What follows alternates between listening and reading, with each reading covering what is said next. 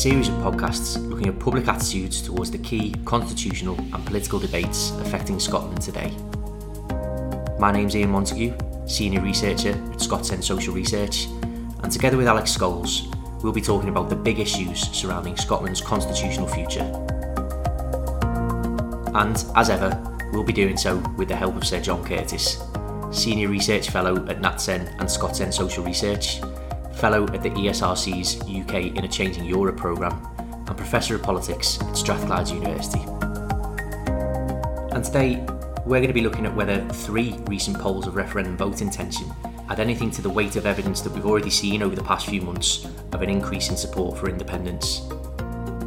We'll also be looking at what we know about voters' views on the new Scottish Conservative leader, Douglas Ross. And we look ahead to what the makeup of Holyrood might be like after the 2021 Scottish Parliament election.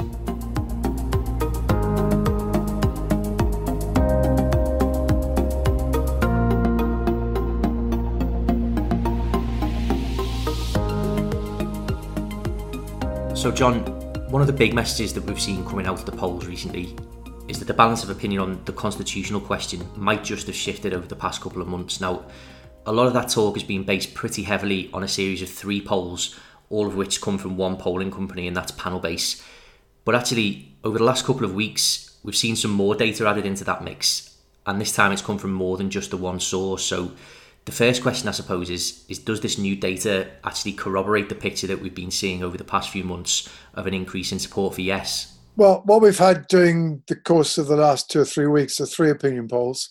One of them, again, from Panelbase, who had been responsible for all of the polling so far that had been conducted since the lockdown back in March. That confirmed, indeed, moved the story yet a little bit further. It did now have support for yes at 55%, which is a record for any poll conducted by Panelbase or indeed by any polling company recently. But perhaps more importantly, we've had 2 other polls from 2 other polling companies. One, YouGov, that did poll during the course of last year, and which picked up the modest increase in support. There was evidence in support for independence during the course of last year, but now is putting support for independence at 53%, which is certainly a record high for them. And then also, in addition, we had another poll from a polling company that's not polled in Scotland for a long time, Comres, now Savanta Comres, but they add to the weight of evidence because they came in with a 54% yes vote. So basically what one can now say, we've had a half a dozen polls during the course of the summer from June through to August. They on average have put support for yes at 54%.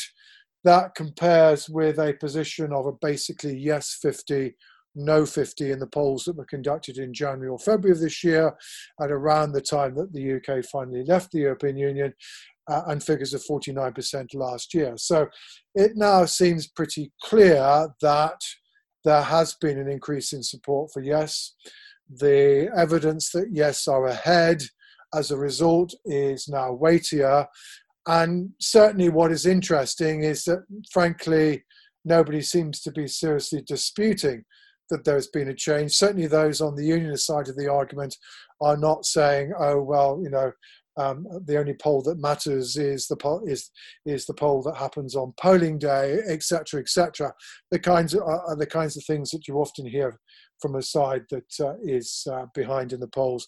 But rather, we're beginning to see signs of those on the unionist side of the argument beginning to marshal their arguments, beginning to marshal their forces, not just the UK government, but also more broadly on the unionist side of the argument in Scottish civic society and inside the Labour Party, to begin to pursue the unionist case. So I think certainly we can presumably now anticipate, although Nicola Sturgeon, the First Minister, is still minded to focus on the COVID-19 pandemic, I think we can now anticipate that we're now going to get rather more debate about the merits or otherwise of independence as a result of this recent polling.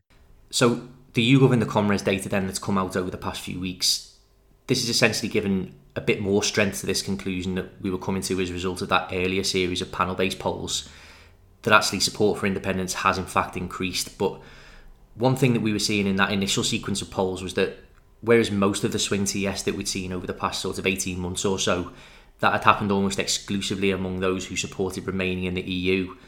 But actually this more recent shift seems to have happened among both Remain and Leave voters. Now, we've been speculating then about what else might be driving this shift, and one of the possible factors that we've looked at is whether this is actually linked to people's views on how the coronavirus crisis has been dealt with by, on the one hand, the Scottish Government and Nicola Sturgeon, and on the other hand, the UK Government and Boris Johnson. So I suppose, is this pattern of increased support for independence among both Remain and Leave voters in evidence again in the three latest polls? And if so, do they tell us anything more about what else might be going on? Well, all three polls, panel-based poll, Commonwealth poll, and the most recent YouGov poll, all give us further evidence as to what extent support for independence has risen in recent months, both amongst Remain and Leave voters separately. Short answer seems to be that they all confirm what had already appeared to be the case in panel-based earlier polling, that in contrast to the position last year when all the increase in support for yes was occurring amongst those on the Remain side, that the latest increase has occurred amongst both Remain and Leave voters. Indeed, if we take all of the polls from March onwards, from panel-based, YouGov and ComRes, where the breakdown is available, we're now looking at 60% support for yes amongst Remain voters on average. That's up from 56% at the beginning in the polls at the beginning of this year. But equally, amongst Leave voters, yes, the level of support at 36% is much lower, but that is also up. It's up on the 30% figure that was evident in the polls at the beginning of this year. So, in both cases, the rise in support is relatively modest, but of course, given we were starting from a 50-50 baseline, it didn't need to be very much in order to put the yes side ahead. But that increase basically from 50% to 54% is more or less equally present amongst both Remain and Leave voters. So therefore, the argument that we've been making that this latest increase in support doesn't seem to be simply being engendered by Brexit still seems to be sustained. Now, of course, then the question is, however, well, but can we tie this more specifically to the handling of coronavirus? Well, certainly YouGov added to the weight of evidence that, one, the public have much more confidence in Nicola Sturgeon's handling of coronavirus than they evaluate Boris Johnson's handling. The same thing is true if you ask about the Scottish Government and the UK Government. It's also clear from YouGov's polling, because they asked a question that they repeated, a question they previously asked in April, that evaluations of the UK government's handling have gone down, whereas those of the Scottish Government have more or less held steady. And they also that polling also shows that this gap is evident not just amongst those who voted yes and those who voted Remain, but those who voted Leave and those who voted no evaluate Nicola Sturgeon more highly and the Scottish Government more highly than they do Boris Johnson and the UK Government. So all of that of a piece is there. What YouGov add to that evidence uniquely is that they also asked a question about whether or not people felt that coronavirus would have been handled more effectively if Scotland were an independent country. Now, amongst voters as a whole, the answer is pretty clear. But around amongst those who say either better or worse, something like 2-1 in favour, just over 40% of people think it would be better, around 1 in 5 think it would be worse. But the crucial thing is to look at the views of yes and no voters back in 2014. Now, unsurprisingly, yes voters are overwhelmingly of the view that either things would have been better or they certainly would have been worse. And only 4% of them say, actually, I think maybe it would have been handled worse. Amongst no voters, in contrast, yes, many people say it would have been worse, but crucially, 20% of those who voted no in 2014 say, actually, I think that coronavirus would have been handled better if Scotland were independent. And the crucial contrast there is with the 4% amongst yes voters who think that things would have been worse under independence, and the 20% amongst no voters who think it would have been better. In other words, it's pretty clear that coronavirus and the perceived handling of it has apparently help to persuade some no voters that maybe actually Scotland could govern itself more effectively, whereas there's not any evidence at all that it's raised doubts in the minds of yes voters that maybe actually this would have been a rather difficult pill for Scotland to swallow and to manage if it were an independent country. So I think that's a further piece of evidence that suggests indeed that these perceptions have helped at least to persuade some of those who hitherto were not necessarily convinced of the merits of independence that it is that perhaps Scotland should become an independent country. But I think, as we've already just said, I think crucial thing now to realise, however, is that most of this shift has occurred when the public's attention has been on COVID, on coronavirus. It's not been any debate about independence.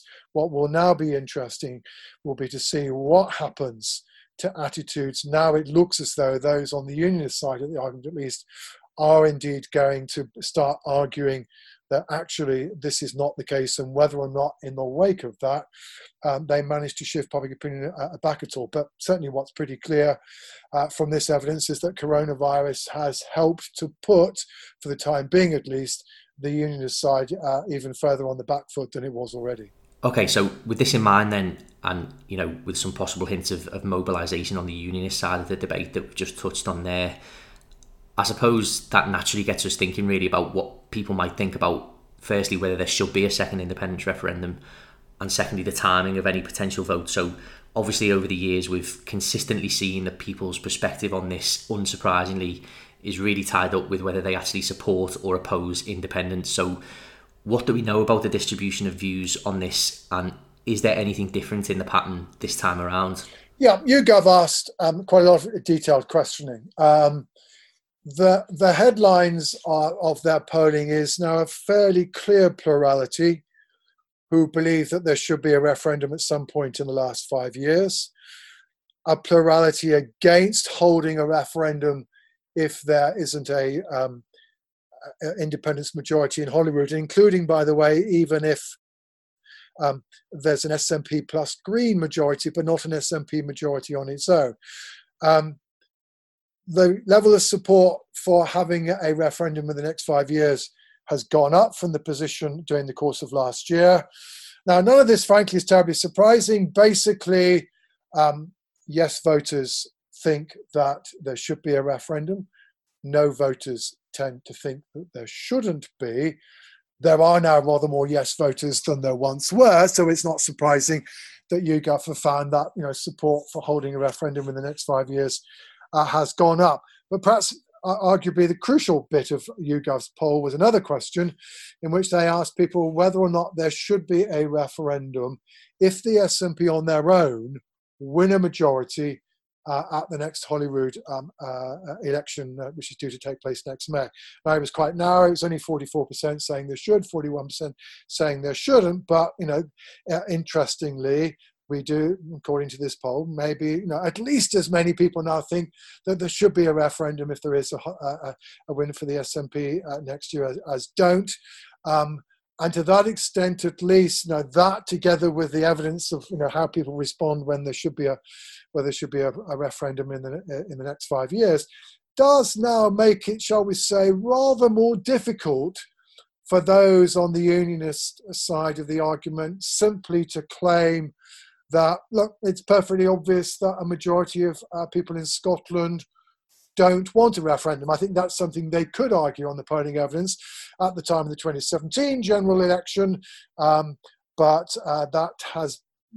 that position has been getting weaker as support for yes has been going up, and now it looks rather weaker too. What, of course, is true is that those who don't want Scotland to leave the United Kingdom certainly still don't want a referendum, certainly are still of the view that there shouldn't be a referendum even if the SNP win a majority next year. But those on the yes side are now very clearly of the view that there should be. And that does, I think, therefore add to the pressure that, the outcome of next year's Holyrood election, in which we are anticipating that the SNP will say we want another referendum full stop, that if they were to win an overall majority, then that will raise the stakes. And if the polls stay as they are, will make it somewhat more difficult for the UK government to say no to another referendum.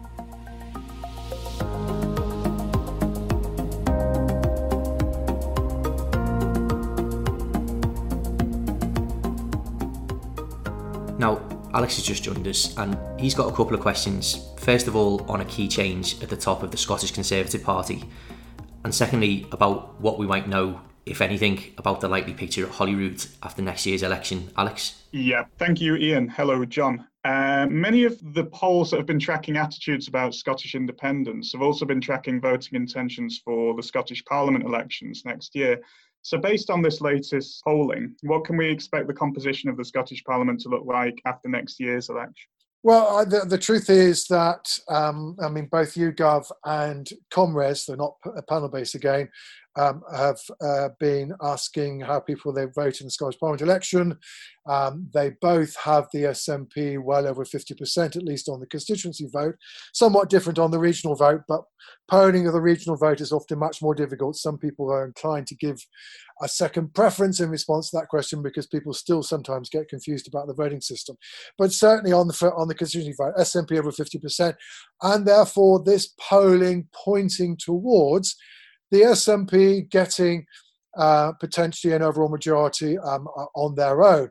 What this polling also does, however, is also, I think, perhaps point out the strategic dilemma that faces the UK government, because we've seen a lot of talk on the Conservative side of the argument saying, look, you're going to have to vote for the Conservatives, and we're going to be, we are the principal challengers to the SNP, etc., etc.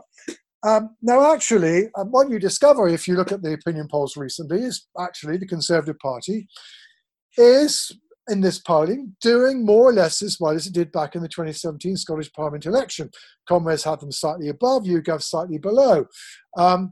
And that therefore it's not clear that the Conservative Party is going to do particularly badly in this election, not as well as they did in 2017, but certainly perhaps as well as in 2016 and in 2019, which does therefore then raise the question, well, hang on, if the Conservative Party is still going to be doing more or less as well, or might do as well as they did back in 2016, but the SNP are still apparently heading for an overall majority, what's missing? Well, what's missing, of course, is the ability of the Labour Party to replicate its vote. Nothing, not good. Third back in 2016, little more than a fifth of the vote. But it's the decline of Labour support, running on average at around 15, 16%, that is actually opening the pathway for the SNP to be doing well. It's also clear from YouGov's polling that quite a few of the people who voted for Labour back in last December's general election are now saying they're going to vote for the SNP for Holyrood. And I think this points out a strategic dilemma for the UK government. It's probably true that it's going to be difficult for the Conservative Party to do much better than they did in 2016. Not least of the reasons for this is that in contrast to position in 2016, the Conservative Party in Scotland is now very heavily dependent on the support of those who voted Leave, amongst whom indeed it's very popular. It's getting around 2/5 of the Leave vote. But that, of course, is a niche market north of the border. No more than 1 in 3 people think that Scotland should be leaving the European Union. In contrast, the Labour Party is able to win over the support of Remain voters. The Labour Party certainly does seem to be able not only to lose votes to the SNP, but also occasionally to pick them up from the SNP. Voters seem to be much more likely to swither between those two groups. And the irony of the situation, therefore, is that probably if Boris Johnson is going to avoid the nightmare against which the Conservatives now seem determined to try to avoid, which is the SNP indeed winning an overall majority next May and therefore claiming that they have a right, should now be allowed to hold a referendum, is that actually Boris Johnson needs the Labour Party to revive, at least to a degree, north of the border. But of course, that's something over which Boris Johnson has no control. And I doubt if either Boris Johnson or the new Scottish Conservative leader, Douglas Ross, would ever admit that probably is indeed the position in which they find themselves. Yeah, you've just mentioned there the change in personnel in the Scottish Conservative Party with Douglas Ross, replacing Jackson Carlaw as party leader while Ruth Davidson acts as an interim. Has there been any polling about what voters in Scotland think about Douglas Ross? Yes, surprisingly there has. YouGov were incredibly quick on the mark because the poll was conducted literally within days of Douglas Ross becoming the Conservative leader. Answer number one to you is that, unsurprisingly, around a half of people said don't know whether or not Douglas Ross will make a good or a bad leader. And to that extent, at least, he finds himself in exactly the same position that Jackson Carlaw was in before he resigned as Scottish Conservative leader, because in his case too, half of people, he'd only been leader for 6 months, also said they didn't know how well or badly Jackson Carlaw was doing. And certainly what's true is that Douglas Ross does not have the reach into the Scottish electorate that Ruth Davidson, who is now going to become the interim parliamentary leader of the party at Holyrood, has. Again, YouGov asked about her, and yes, sure, she's relatively, not only relatively well known, but also relatively popular. And amongst those, frankly, amongst those who did express a view about Douglas Ross, nearly twice as many said they thought he was going to make a bad leader than a good one. Now, of course, many of those are people who probably would never vote Conservative in the first place. So, shall we say, Douglas Ross starts effectively with a blank sheet. He doesn't start off in any better position than Jackson Carlaw left the Scottish Conservative leadership, but of course he is, I think, basically a new kid on the block for most people outside, at least his immediate constituency up in Murray. And so we have to wait and see what he does. And in the meantime, Ruth Davidson is there to give the party a bit more in the way of reach. But I think one should bear in mind here that whether or not Douglas Ross can make a great deal of difference, we could debate about. I mean, just look at the fate of Ruth Davidson. Ruth Davidson, yes, managed to lead the Scottish Conservatives to their highest share of the vote back in 2017 in the Westminster election of that year.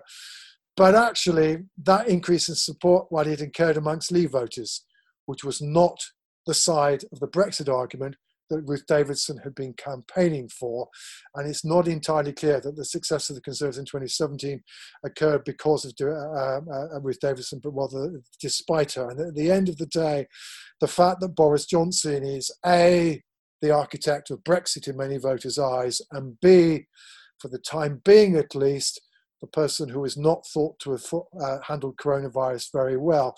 Now, that is an impression that could well weigh down on the Scottish Conservatives, irrespective of how well or badly Douglas Ross manages to impress himself on the Scottish public during the course of the winter to come.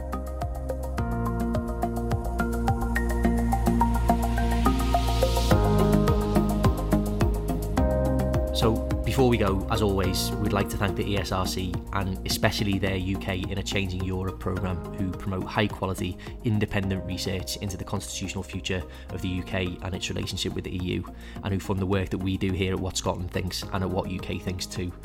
And their website is a really, really great source of information, not just on the issues that we cover, but you can access a real wealth of high quality research that goes well beyond the realm of public opinion. So please do head to ukandeu.ac.uk and have a look around if you'd like to dig a little deeper into any aspect of Brexit that you might be particularly interested in. To access some of the data that we've been discussing today, please do head to whatscotlandthinks.org and explore the comprehensive collection of publicly available polling data that we have on there. You can see how public attitudes to all sorts of aspects of the constitutional debate, not just in Scotland, but also in England and Wales, have changed over time. And you can view our in-depth analysis of how people feel Scotland should be governed and how this interacts with attitudes towards other key policy questions. And finally, thank you to John. Thanks again to Alex, and goodbye from all of us.